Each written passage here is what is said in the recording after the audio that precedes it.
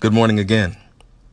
And with the results of Alabama's special election, let's all hope and pray that this is just the beginning of the end for the squatter's reign. Next stop, 2018, and then on to 2020, and the removal of the squatter and the cleansing of the office and the people's house.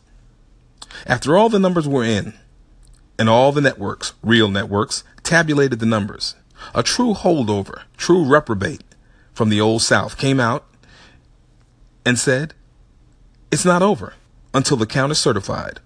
What a shock. And the teen hunter came out behind him and blasphemed by quoting Psalm 40 and said, we should wait on God. Really? He couldn't even be saved by his diminished evangelical base. And the squatter, in true form, blamed the loss on the write-in votes, not his sexual innuendo tweets about Gillibrand, pig, or his endorsement of a pedophile and fellow predator, or the white right or wrong Bannon.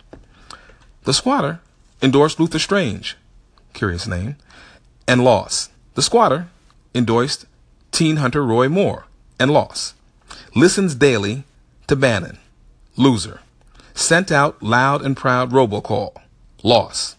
Talking too much reminds me of that saying, at times it's better to keep your mouth shut and have people perceive you an idiot rather than open your mouth and remove all doubt. However, it would not be forgotten that this was a race that was far too close. Roy Jones, a confirmed qualified prosecutor of the Klan, domestic bombers, and hate, came far too close to losing to a confirmed and qualified pedophile and sexual predator, mired in narrow-minded thinking, racist beliefs, bigoted, guttural thoughts of old, and returning to the bad old days of Jim Crow and the like, when women weren't allowed to vote and slavery was great for all families.